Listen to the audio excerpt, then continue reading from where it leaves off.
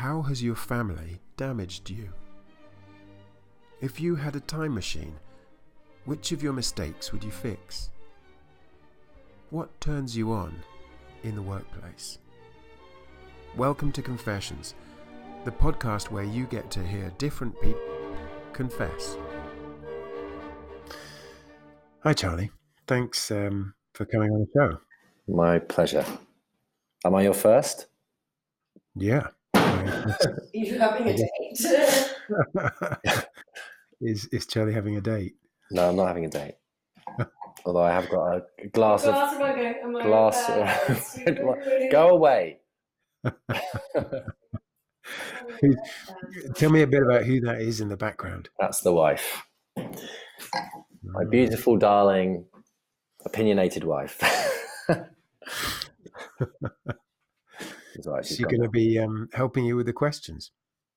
No, she's gone upstairs. Okay. She, she made a fuss, but she's gone now. So that's good. Well, thanks for coming on the show. How are you feeling? Right now? Mm-hmm. I've got a bit of a cold coming, I think. I've had 3 glasses of wine. So kind of sort of slightly heady, not quite with it drunk, but in a nice way. So I'm pretty good. Yeah. Pretty good. Sounds pretty good. Okay. Well, maybe before I explain how this format works, you wouldn't mind introducing yourself. And what I'm going to suggest is that you introduce yourself in the style of a dating profile. So I am Charlie Neen, and whatever you'd put on a dating profile. Okay, that's a challenge. I haven't dated anyone for about 10 years, so I'm not sure I don't know what people do nowadays, but I do play Tinder sometimes, so I'll see if I can do something. I'll probably say something around probably outgoing, chummy banter, sport lover, loves a drink and a party, into dance music, and travel, new experiences, the usual stuff. That's great. So let me explain for the benefit of you and also anybody who's joining us for the first time how confessions work. So I have a stack of cards, and on those cards are some quite intrusive questions. Maybe that's the way of putting it. But what I've done is I've divided them into 3 piles. So one pile is what I've called uptight. So those are kind of fairly tame questions. The second pile is kind of pretty revealing questions. And the third pile I've called extreme, for reasons that may or may not become clear. So just for the benefit of the audience, which pile have you chosen to go for, Charlie? I've chosen to go for extreme. Awesome. Which I think is the only choice. Yeah, that's great. So what I've done is I have shuffled the extreme and the revealing cards, because I think if we only did the extreme cards, the show would be pretty much unbroadcastable. So I'm going to just draw from which it might be anyway. I'm going to draw from the deck. Right. And then there is something really important I should say, which is the intent is never to embarrass anybody. So if you don't want to answer a question, just say next question. We'll move on. Okay. Sound okay? Yeah. So I've played this game before. Oh, really? Yeah. And how did that work out? Yeah, pretty good. I don't think anyone remembered any of the answers, so that was a better situation to be in. But anyway, we'll go for it. Cool. I'm ready. Yeah. Well, the questions are drawn from a whole range of topics like kind of family, money, career, sex, relationships. So I don't know what's coming up. So you ready for your first question? Oh, yeah. Cool. Here goes.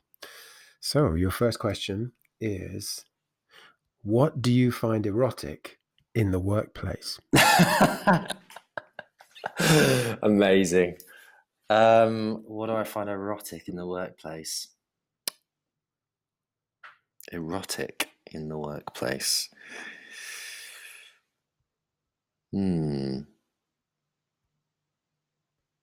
Yeah, I mean, I guess I'm a usual bloke, really. I like office wear on ladies. I suppose that's erotic. I think if you're thinking along the lines of something like stationery, Uh-huh. Oh, now you're talking. now I like I guess a big marker pen, Uh-huh. like a big whiteboard marker.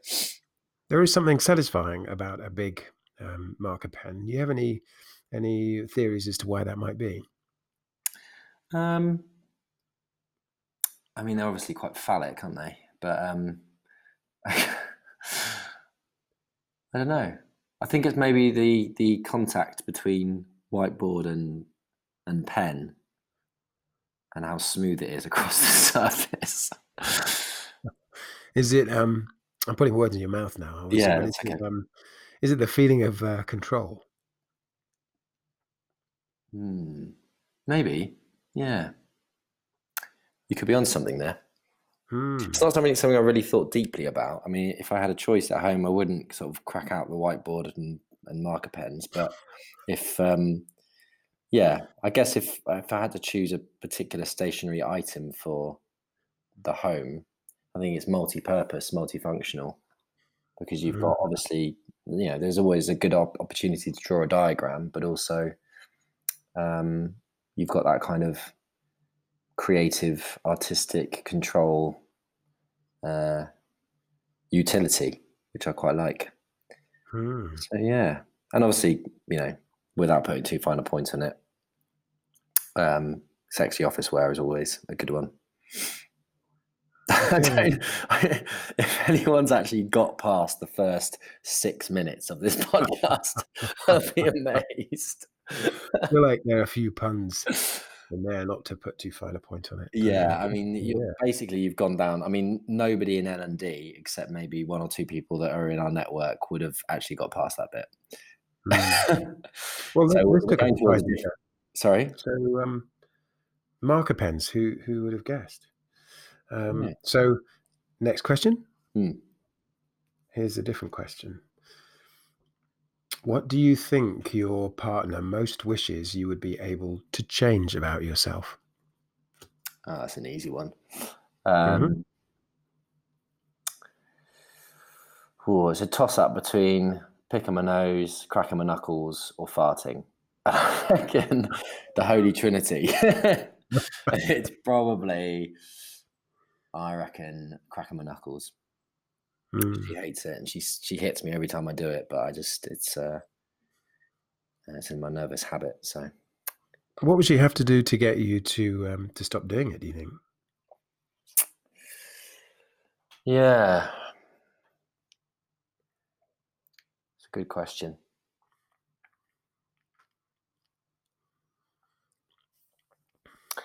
Probably, I mean, yeah, I've probably loss aversion is probably the strongest way. So you probably need to take something away. What kind of thing?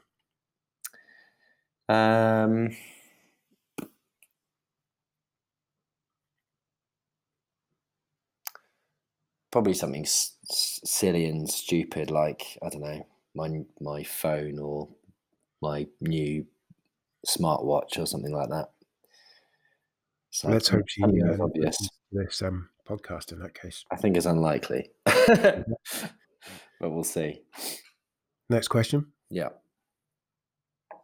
Oh, that's a good one. What do you wish your partner could change about themselves? Do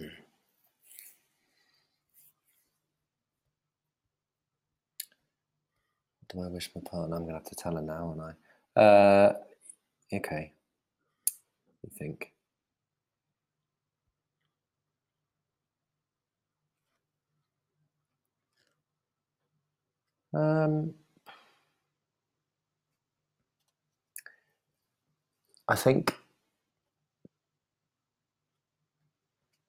I think it might be something along that, which is like, I guess, a slightly boring answer, but it will be something along the lines of,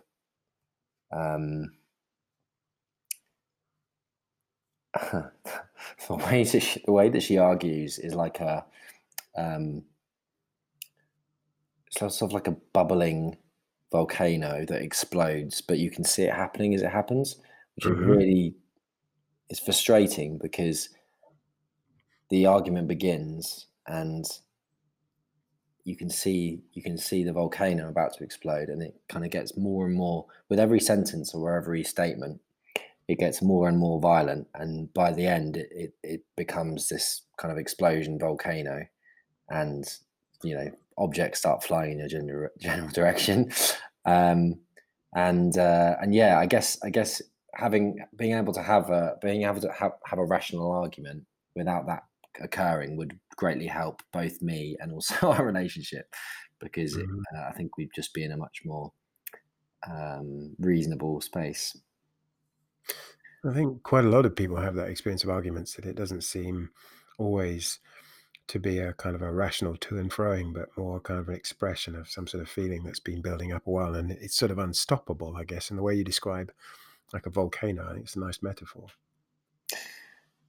Yeah, I guess it's the. I mean, to be honest, I haven't had a relationship other than with my wife for sort of 12 years, so it's difficult to know how other people argue, frankly. But how do you argue? How do I argue? I do the opposite, which is why it's so kind of toxic, because I'm there trying to be super rational, and I'm very good at disassociating myself from it in a way, and seeming like I don't care. And she has the opposite. Does that make it worse, do you think? Yeah, it makes it worse because she I guess she's more of the emotional style arguer, and I'm the more rational, and it frustrates her more and more that I am that way. So yeah. I mean, there's loads of other things I could probably change about as well, but you only asked for the one, and I've given you one. So okay, time for the next question. All right. What disappoints you about your father? Disappoints me about my dad.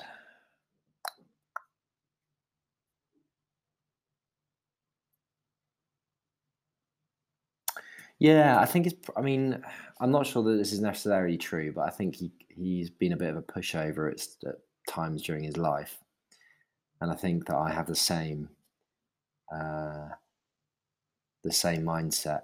He always used to say, you need to work around people, which meant that if you had any conflict, you didn't really engage directly with it. You found a way to kind of circumnavigate it, which I think works to a degree, but I think there are certain times. I think there are certain people or certain times when actually you just need to put your gloves on, basically. There's one particular time I remember where basically my brother, who's a bit of a wheeler dealer, decided that he'd found a great deal for some new tarmac. And these two traveller gentlemen turned up to lay the tarmac, which they did, and it was a decent job. But then when it came down to the actual payments, they greatly inflated the original quote, and we didn't have the cash in the house to pay for it. I was at home on my own at the time, I think with my sister, who was much younger than me. And the guy turned up at the door basically demanding money. So I was like, well, I was about 15 at the time. I was like, it's not my thing. I don't have the cash, blah, blah, blah, blah. He got quite aggressive. I told him to ring my dad. My dad spoke to him on the phone. And he kind of, I was on the phone to him, and I could hear the kind of conversation down the end of the line. And essentially my dad agreed to pay the guy, and he drove off to the veterinary surgery where my dad was working, and picked up the money from there. And I understand that particular situation wasn't ideal because I was at home on my own with my younger sister, and he wasn't, probably wasn't a good time to start pushing back, but it just felt like we were taken for a ride in that instance, and he wasn't prepared to stand up for, what was right. He would rather just kind of pay for the problem to go away. What do you think he would say if you kind of challenged him about it? What would his explanation be? I don't know. I think he's pretty good at admitting his own flaws. Mm. I don't think he would necessarily dispute the version of the story that I have, but I think he also in his mind was the fact that you had these two guys on the doorstep of the house with two of your kids in the house, and it could have gone very south. But yeah, I mean that's just one example. There are other examples really where I feel like it's easy to be a pushover. But then it's kind of gone the other way as life's gone on, in which they it's got to a point where they don't trust anyone because they necessarily perhaps have the skill set to push back. So actually the safest and easiest route is actually just to completely devoid yourself from relationships in that way. So I think it's had the opposite, or not the opposite effect, but it's been a difficult kind of process over the life of of my father, I guess. So yeah. Next question. Here we go. All right, I'm ready. Ooh. This is a slightly extreme one. All right. What sexual thoughts strike you in non-sexual places, especially public transport, offices, and work-related situations? It's like I've had a few glasses of wine. Probably, I don't know. I mean, I think everyone's been in a room with different people, regardless of their sexual attractiveness or what have you, and started undressing them and imagined a scenario in which you're all basically getting on it. So that would cross my mind, I guess, as an immediate thought. There's no kind of particular scenario, but I guess everyone has those moments where you're kind of in a really inappropriate place and you kind of think about that stuff. Well, I guess you do as a bloke. I don't know what it's like for ladies, but what do you think for, let's say, the average bloke, the frequency of that is?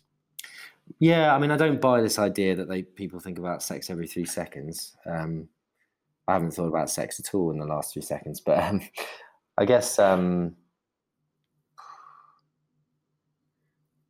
don't know. I think I've learned to train myself out of thoughts that I don't like.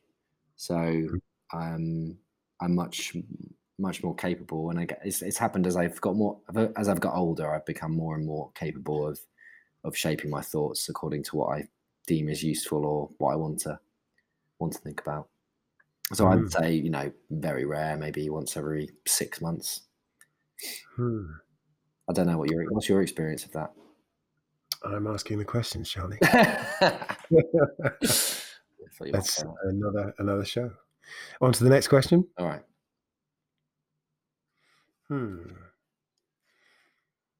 Which of your friends do you envy the most? That's a good one. Do I envy the most?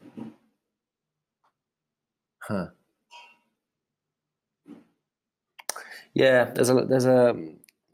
I've admitted this to him at some point, I think. And I think it's worth caveating that I don't envy everything about him, but there's a few things that I do envy. It's a guy called Ollie Nice, who's a friend. Yeah, he's a friend. He was a friend of a friend. I guess he's more of a friend now, but he used to go out with my sister-in-law. He's basically the most extreme level of extrovert that you can imagine. So if you ever go to Glastonbury, one wearing a headdress, a random collection of clothing, no shoes, this kind of thing. And he's a cinematographer, so he has a film background, which is again an industry that I'm kind of interested in. And yeah, he just lives this very, very free life. He doesn't seem to have a real. I mean, I know he suffers from I think it might be depression, but I've not really spoken to him about it. But so he has his problems, but he also has this kind of ridiculous level of freedom and lack of convention in his lifestyle, which I quite envy. And also, he's I just think he's got a kind of very open perspective on life and on people. So his life kind of takes kind of lots of interesting turns. He's done lots of interesting things. He gets taken out to, I think he's in Japan shooting the Rugby World Cup.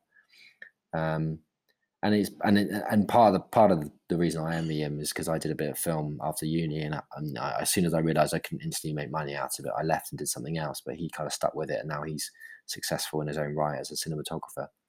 So yeah, I think I'd probably envy him the most for those reasons. But if I could trade, I wouldn't trade places with him, which wasn't the question. But why wouldn't you trade places? I think it's because I'm kind of fairly comfortable with how I've managed to balance the convention with the unconvention. So I do, in my spare time, I do all sorts of unconventional things. I go to music festivals. Which isn't actually that unconventional, but I guess I hang out with a fairly unconventional crowd at times, and I experience lots of relatively unconventional things. But at the same time, I can operate within a conventional space like a corporate business and earn lots of money, which is not necessarily what I enjoy, but it does help to feel comfortable and feel safe in the financial space. So yeah. You use these words conventional, unconventional a lot. It's almost you're sort of circling around those. Why do you think those are so important in your thinking? Yeah, it's a good question. I think as I've got older, and I don't know if it's because I have kind of moved into what I describe as a more unconventional space in the way I perceive the world. I find the mainstream quite oppressive. I find the system, and I don't want to get. I mean, this is quite lefty and socialist, but I do find the consumer capitalism system quite oppressive. And the stuff I've done with coaching and the stuff I've read around Buddhism and things like that mean that I've started to kind of recognize that the only really true way to be content is to be happy with your kind of inner self, and you're not going to get that contentment by chasing external things. It's about really understanding where you want to get to personally and emotionally, and going towards that. So yeah, I think that's why I'm deeply concerned, I guess, and deeply unhappy with some of the conventional mindsets, the throwaway society, and the apathy really towards the natural world and ecosystems and things like that. I find it deeply troubling, actually. What do you think it is that troubles you about it?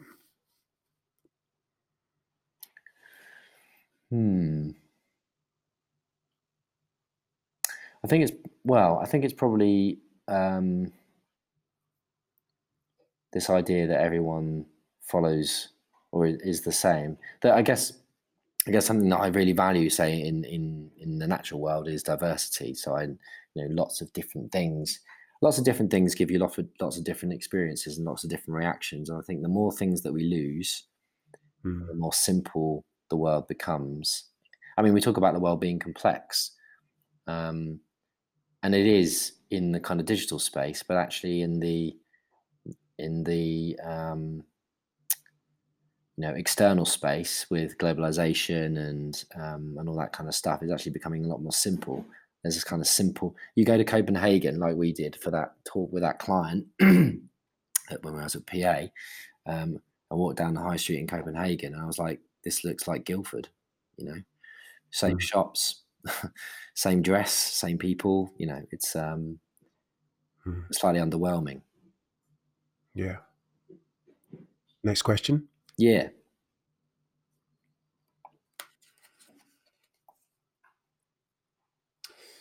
Who is the person you've treated the worst in love in the past?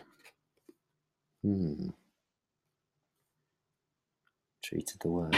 That would definitely be. Would it be treated the worst in love?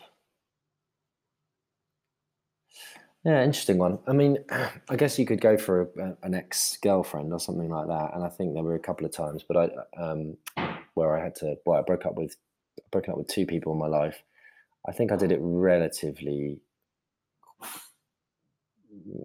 respectively, I guess. I think probably the worst thing I've done is cut somebody out of my life for more or less no reason.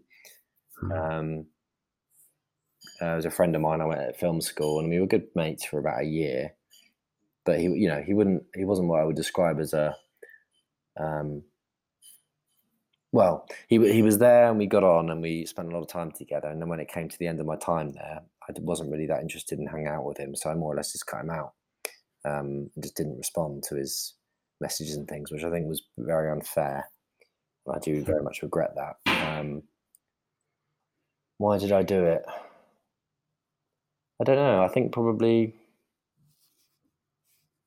Well, yeah, I think it was probably because he was maybe too different to my friendship group, or he wasn't a friend that I was necessarily. He was a slightly weird bloke, and I never felt comfortable with the idea of introducing to my other mates, who were probably a bit too cool and a bit too, perhaps judgmental, really. So yeah, I kind of separated my life from his, which was a bit of a shame. And it's not necessarily about love, but I think there is an element of love and friendship which probably goes unsaid a lot of the time. So yeah, that's probably the person I've treated worst. Do you still worry about being cool? Do I worry about being cool? No, I don't think so. I guess what is cool kind of evolves, doesn't it? I guess what's cool when you're 15 isn't what I mean. I was the least cool person, and probably am the least cool person. But in particular at school, I was very uncool, and I guess I like more cool, what you describe as cool things, than I used to. But it's not something I necessarily worry about. I guess when it comes down to we talked about the convention stuff earlier. My life has taken a slightly unconventional turn, in the sense that I went from owning a flat in London to living in a shared house in Tooting with two random people, selling the flat, and buying a camper van essentially. So and just focusing on having I'm 33, just turned 33, so usually most people would be, well, it's time to settle down, it's time to have a kid. And actually, the more people around us who have kids, the less interested I feel, because the kids just seem to take over, and I've still got living to do. I think. What are you gonna do with that living before the kids take over? Yeah, I think I'm just going to experiment a little bit, really. Like I'm, thinking of starting this business with Morton Bond and Redmond Bath, and I'm going to a lot more gigs, music gigs, spending a lot of time with different people. Probably go traveling at some point, going to things like Extinction Rebellion. I guess I've learned a little bit from the stuff that you've written about in your book as well, in terms of different experiences and the power of those from a learning perspective. So I do kind of keep that in my mind as well. Ready for the next question? Oh yeah, let's bring it on. Right.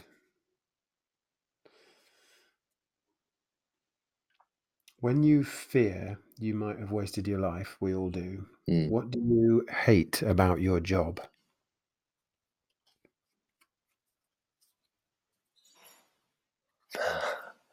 Yeah, that's quite an easy one, I guess, because I've communicated it in various different ways to you and to other people, which is that I just fear that I'm just wasting. Well, it's just a pointless waste of time, and I'm not really adding any value. It's very rare I can look back on something really and say, I've built this, or I've made this, or I've solved this problem. I think when you work in learning development, the best you can hope for is somebody coming up to you at some point in the future and saying, wow, what you did really, really changed me and really shifted my mindset. And I've never really had that in L&D. Actually, the coaching stuff I'm doing at the moment has made that more possible, because you do get people who have these kind of breakthroughs and do change their life or make new decisions as a result. Is that what adding value means? Changing somebody's life? Yeah, I think so. I mean, if I could go back again and I could redo my whole career and redo my whole education again, I probably would have done something like marine biology, because then I could have focused on kind of marine ecosystems and tried to save the fishes basically. And I would have got a lot of out of that really, but I was also not necessarily that good at biology, so I decided to do history and philosophy instead, which I enjoyed, of course. But yes, I think I've gone down this kind of fairly corporate, not necessarily corporate, but I don't really know if L&D would have existed outside this kind of weird paradigm or the weird kind of other world of the corporate life. Because if you go down to startup and small businesses, you very rarely have anyone doing this kind of L&D stuff. When you're at that sized business, you just crack on and do stuff. And the people that you have in the business and the people that you need in the business are technical experts, people that can build things, whether that's digitally or actually. And HR usually appears much later on down the line when they go, oh shit, we need an HR policy for this, or we need to induct people into the business. So it's a non-essential role that I play at the moment in corporate life. And actually, yeah, it's really, I guess I get more of a kick out of my personal life in terms of what impact I can have. But like I said, the coaching stuff has appeared to make a difference. As cynical as people I speak to are about it, it does seem to help. I feel we've started talking about corporate life. Yeah. Time for the next question, yeah? Yeah, for sure. This is a sex question. What experience do you have of impotence, yours or a lover's? Impotent.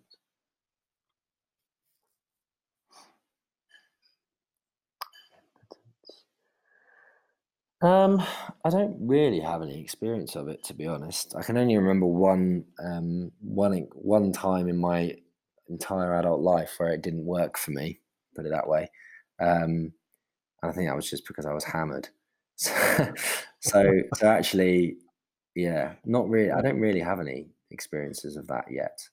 Well, that's okay, because the next question is also a sex question. I can tell from the color of the card. So, Go for it. let's see what this one is. What hang-ups do you have around sex? Hang-ups. What do you think that means? Hang-ups. I guess fixations would be an example. Yeah. Kind of, or things that based on your kind of early experience, have continued to kind of bug you. Yeah. Sorry, my wife's got a pie. She's just looking through the living room. See if she leaves me alone until I can answer this question. Yeah, she might be. Is the pie a potential weapon? Yeah. I mean, it's a big old pie. I went out for dinner on Saturday night actually, and someone delivered a cake to the birthday boy, and we were trying to work out how big a cake you would need to knock somebody off a bike. Mhm. So, what do you think? What's the answer? I think it would depend partly how fast you were throwing the cake, because it could be a very small cake, but if you propelled it at immense velocity, then it could knock anybody off a If bike. you were hand throwing the cake, I mean, so if you had it in one hand. If it was a dense cake, like dense Barra bread, which is more of a bread, to be honest, but Welsh, that kind of cake, I think you could definitely knock possibly 2 people off a bike with that. Yeah, I guess you could lace it with like I don't know, walnuts or something, Uh-huh. and then you could almost like build a kind of a scatter cake. Right. Anyway, she's gone. So yeah, hang-ups. Hang-ups.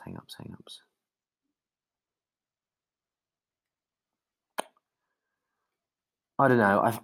I suppose a hang-up would be how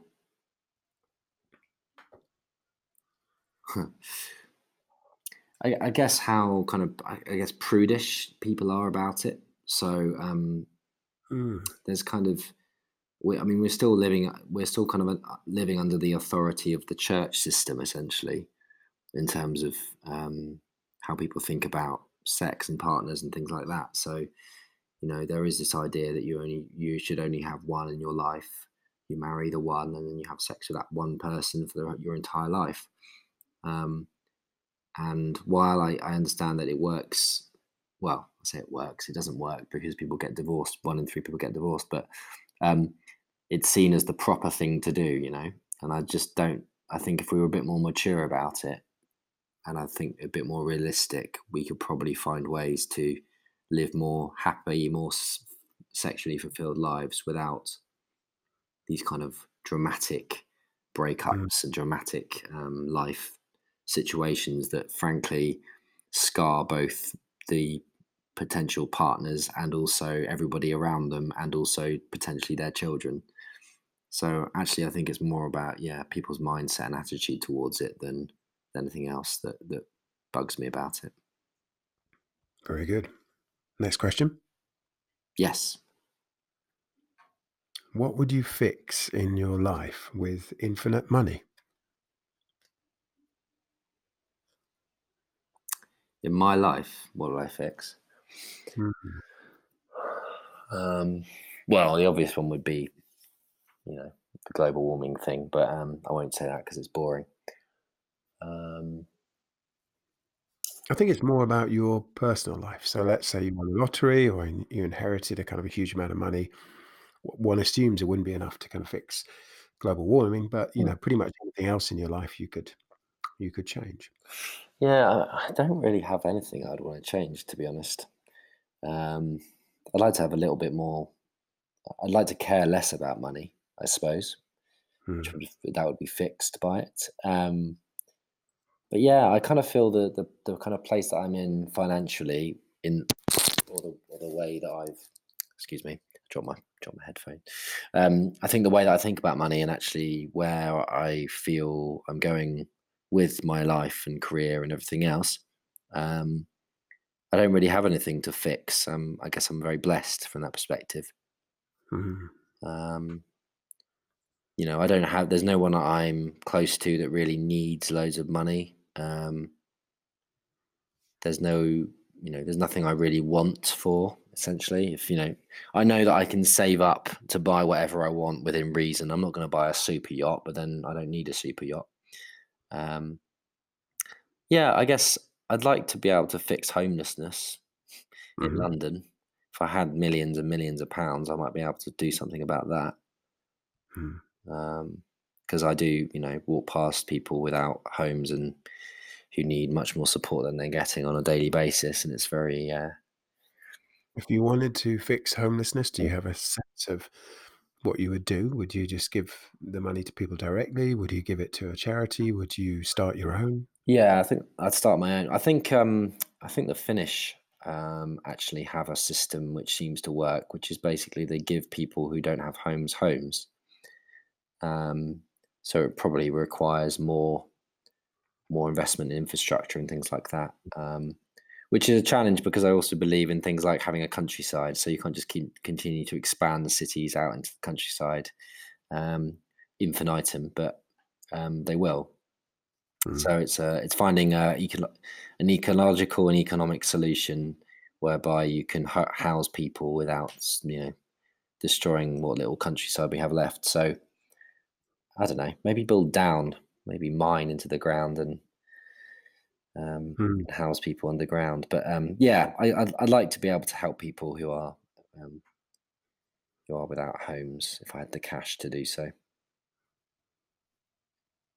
Next question is also a sex question, but I think it's quite an easy one. Go on then. So, remember, you can pass on any of these if you want.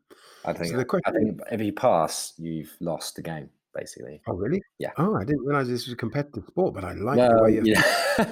I know somebody else is going to come on after this and pass loads, so I just want to make sure that I set the bar high. Well, you're doing pretty well so far. With whom is it not just revolting, but a little frightening to imagine having sex? Yeah, a little frightening. Not just revolting. And revolting.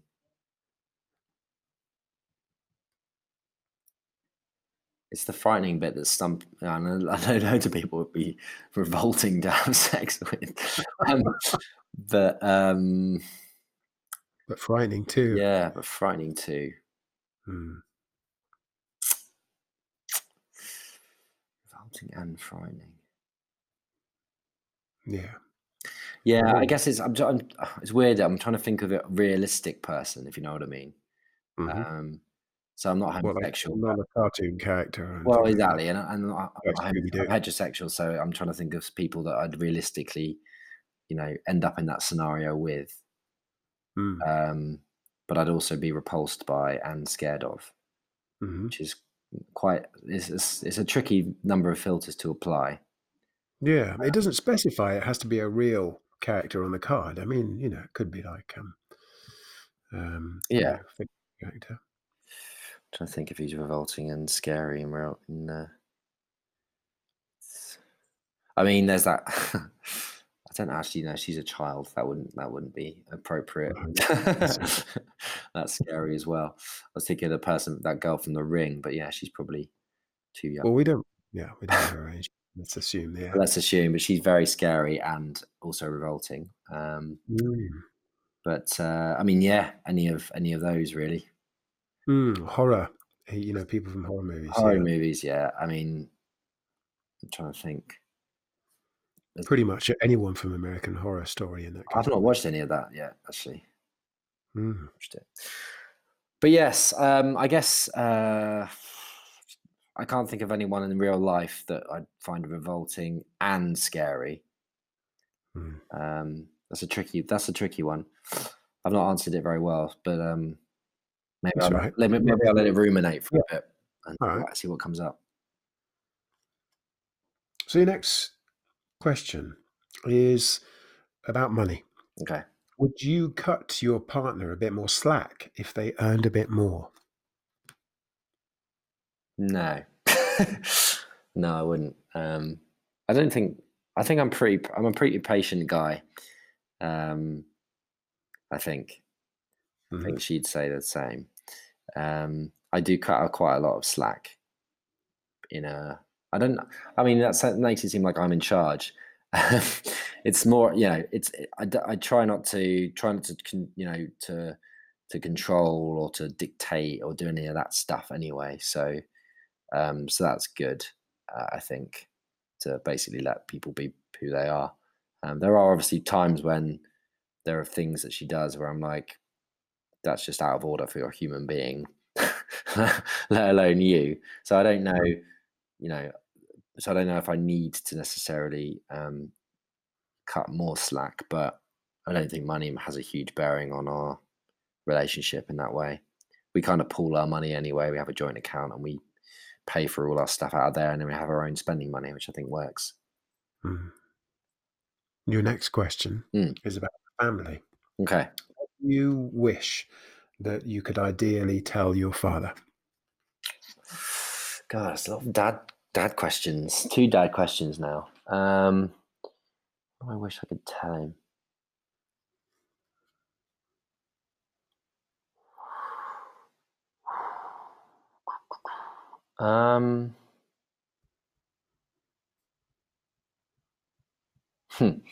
Yeah, I mean, it's probably. I mean, I'm banking on him never listening to this, or my parents never listening to this. So yeah, I guess.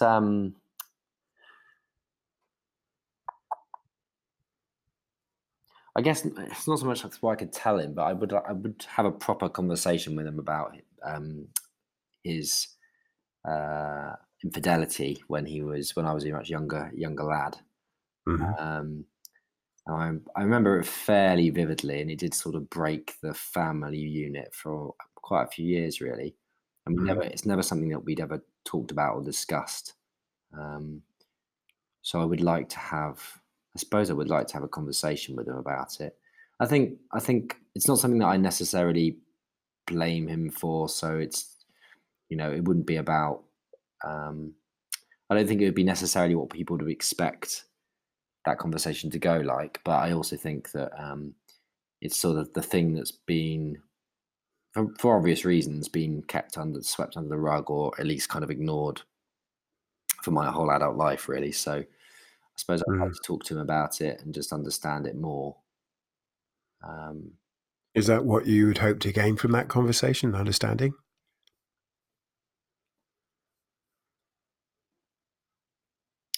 Yeah, I guess so. I mean, he said I went to see him the other week, and he said something like, he said, I think, I can't remember what we were talking about, but he said that sometimes I just think I'm a bit of a prat. And I thought that was a bit, I kind of felt that was a bit sad, really, because I don't think he is. I think he's actually a very generous, if a little oblivious, I think he's quite a generous person, and it's quite a funny, kind person, really. But he's obviously got this picture of him in his mind that he's somehow flawed, or flawed in a way that perhaps other people aren't, which I don't think is fair. So yeah, I think it's more about, I think it would be more about us understanding each other better, and I guess going into the next phase of our life as as people who understand each other, and and clearly care about each other. So I think that's what I get from it. Okay. Your next question is about money. Which of your acquaintances really doesn't deserve the money that they have? Yeah. That's a great question.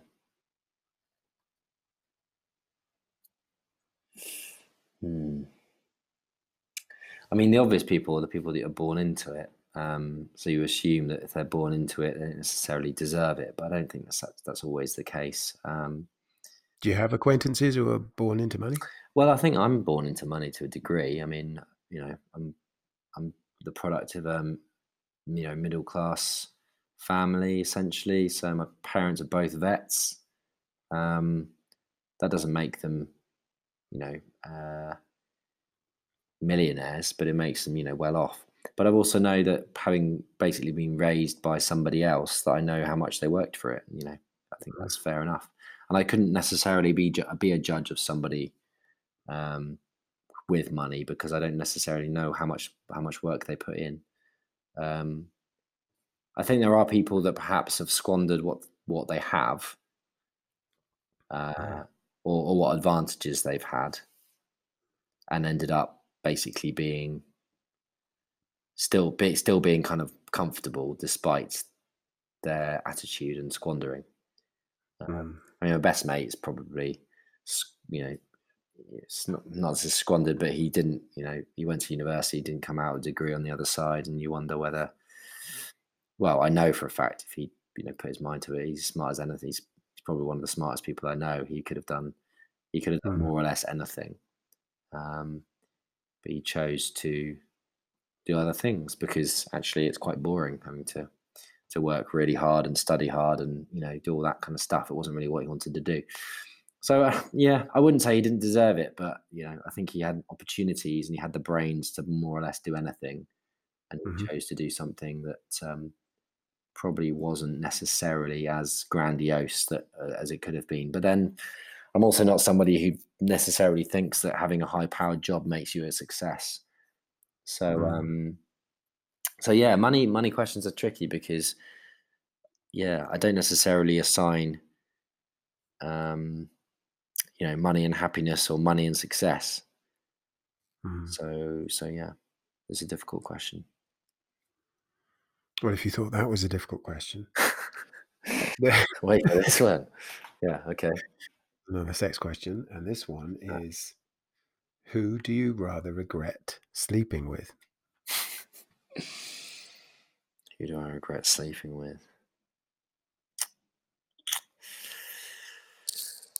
Let me think. Yeah, I mean, in the spirit of not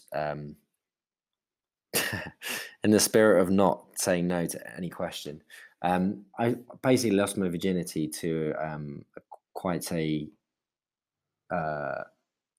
unattractive, as I would describe now, girl.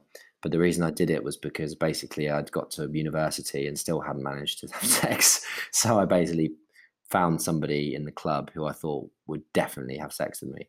So, and it was successful. So my strategy worked, but it also felt afterwards like I'd basically been waiting for 18 years for what turned out to be a fairly unsuccessful, well, not unsuccessful, just unmemorable experience, really. So I guess if I'd had less pressure, or because you spend your whole life at school being uncool and just thinking about it 24/7 and thinking, will it ever happen? And then getting to university and thinking, now's my chance. And Mm. and rather than sort of waiting for the right moment or the right person, you just basically jump in bed with whoever so you can tick it off your list. So I ticked it off my list a little bit, and I probably could have done better, but I also, the monkey left my back sort of thing.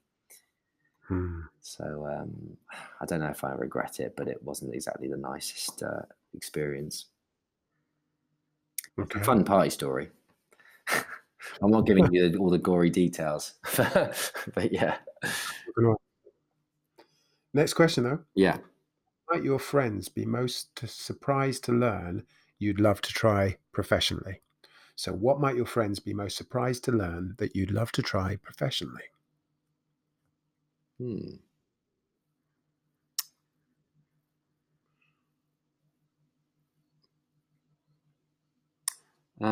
I guess I'd always fancied myself as a tree cutter. So I think is that tree surgeon, or do yeah, you mean tree lumberjack? surgeon, yeah. Well, Yeah. or lumberjack, to be honest, either or. I quite like the idea of sort of hanging up in trees with a chainsaw and chopping bits off trees, or or caring for them.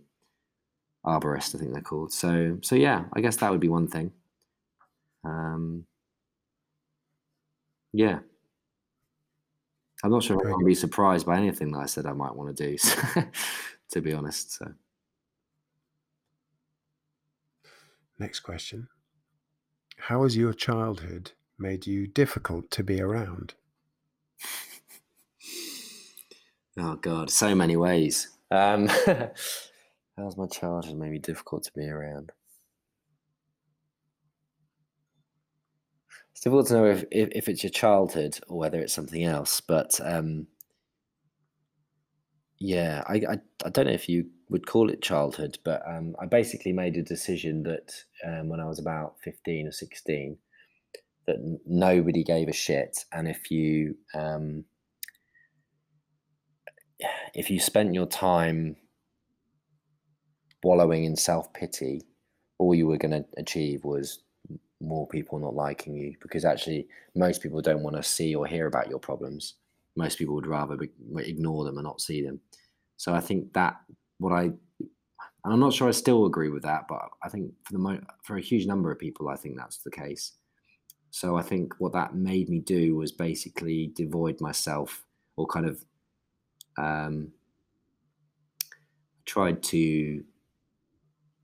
Well, one, I basically overcame depression by basically not giving a shit myself. So I shifted my personality to be almost apathetic to other people, and just became a bit of a dick, basically. No, I think kind of a friendly dick, but still a dick nonetheless. So I think that made me, well, yeah, I think that made me difficult to be around, particularly between the ages of sort of 18 and 28, maybe 25.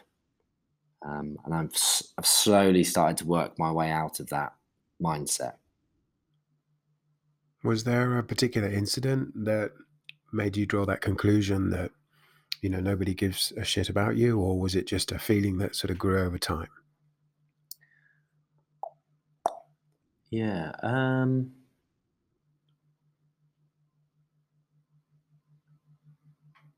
Yeah. Well, I basically went through this phase, I think, of a bit of experimenting a bit with that kind of concept and the idea of no one gives a shit. So basically being kind of outwardly depressed and miserable. I think nowadays they call it sad fishing, and there's a problem with it at school at the moment because kids are so kind of craving attention on social media that they've started to fake. And obviously there are plenty of kids that do suffer from depression, but some kids have started to fake it so that they get attention.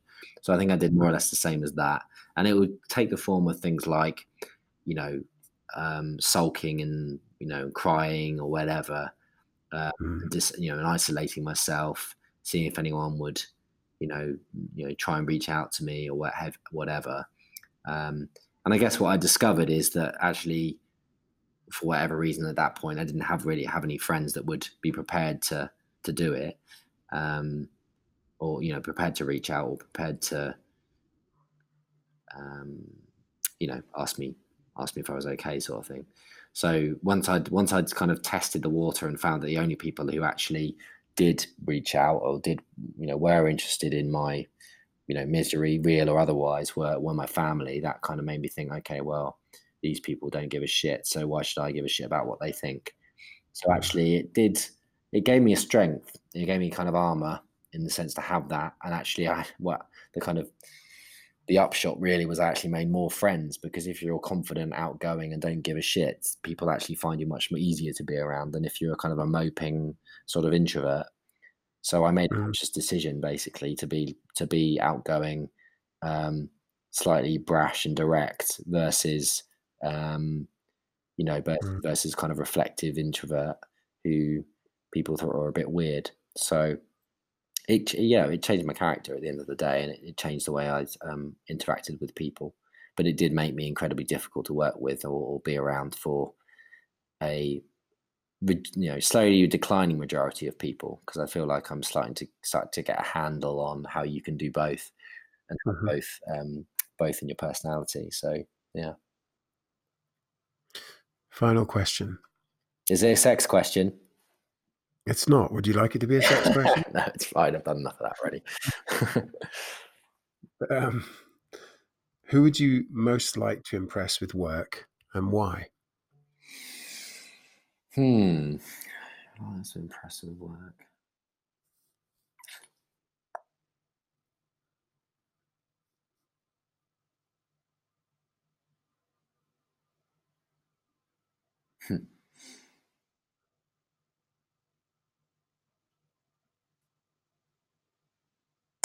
Yeah, I don't know. I guess it's a cliche, but you say your parents, don't you? So, I don't know. Like I look for respect, and admiration for everyone. But that's my flatmate's home now. But yeah, that'd probably be the obvious answer. Mm-hmm. Hi, you all right? Yeah. Yeah, all right, thanks. So yeah. Wow. You did really well, Charlie. You got through a lot of questions. I got through a lot, and I answered every question, which is a gauntlet for anyone else who's doing this. I can't wait to hear what other people say. Some of those questions were pretty close to the bone. How do you feel about the process? Yeah, pretty good. I'm curious to know whether actually anyone would actually listen to this. I guess we'll find. What do you think? What do I think about the process, or Yeah. whether or not we'll actually listen to it? Both. I think it's a really interesting process to kind of ask perhaps the kinds of questions that are on people's minds, but they never really get a chance to answer, or how other people might answer them. And I guess to me that's kind of important, that we sort of understand our differences, but also maybe how much we have in common. But it'd be hard to tell whether or not that process works until a few people have gone through the process. We might discover that we're all very strange, stranger than we thought. I think we are. Yeah. I think we are. Cool. Well, I've got a pie, so I'm going to eat my pie now. You definitely deserve pie. I deserve pie. And yeah, when are you going to release it? I don't know yet. I guess I'm going to record a few. When we got a few. Otherwise, yours might scare everybody else off. People might think, well, I'm never going to be as good as Charlie. Oh yeah, and not do it. Yeah. Well, I'm sure you'd have a lot of fun with. Well, I think it's so unconventional in terms of the sort of questions that you're asking. I think it's going to scare most people off, especially if you're thinking about this for LinkedIn, for example. I think you might be disrupting the status quo, which obviously I'm game for. We'll see. So thanks for being part of this experiment, Charlie. No worries. It's my pleasure. Enjoy the pie.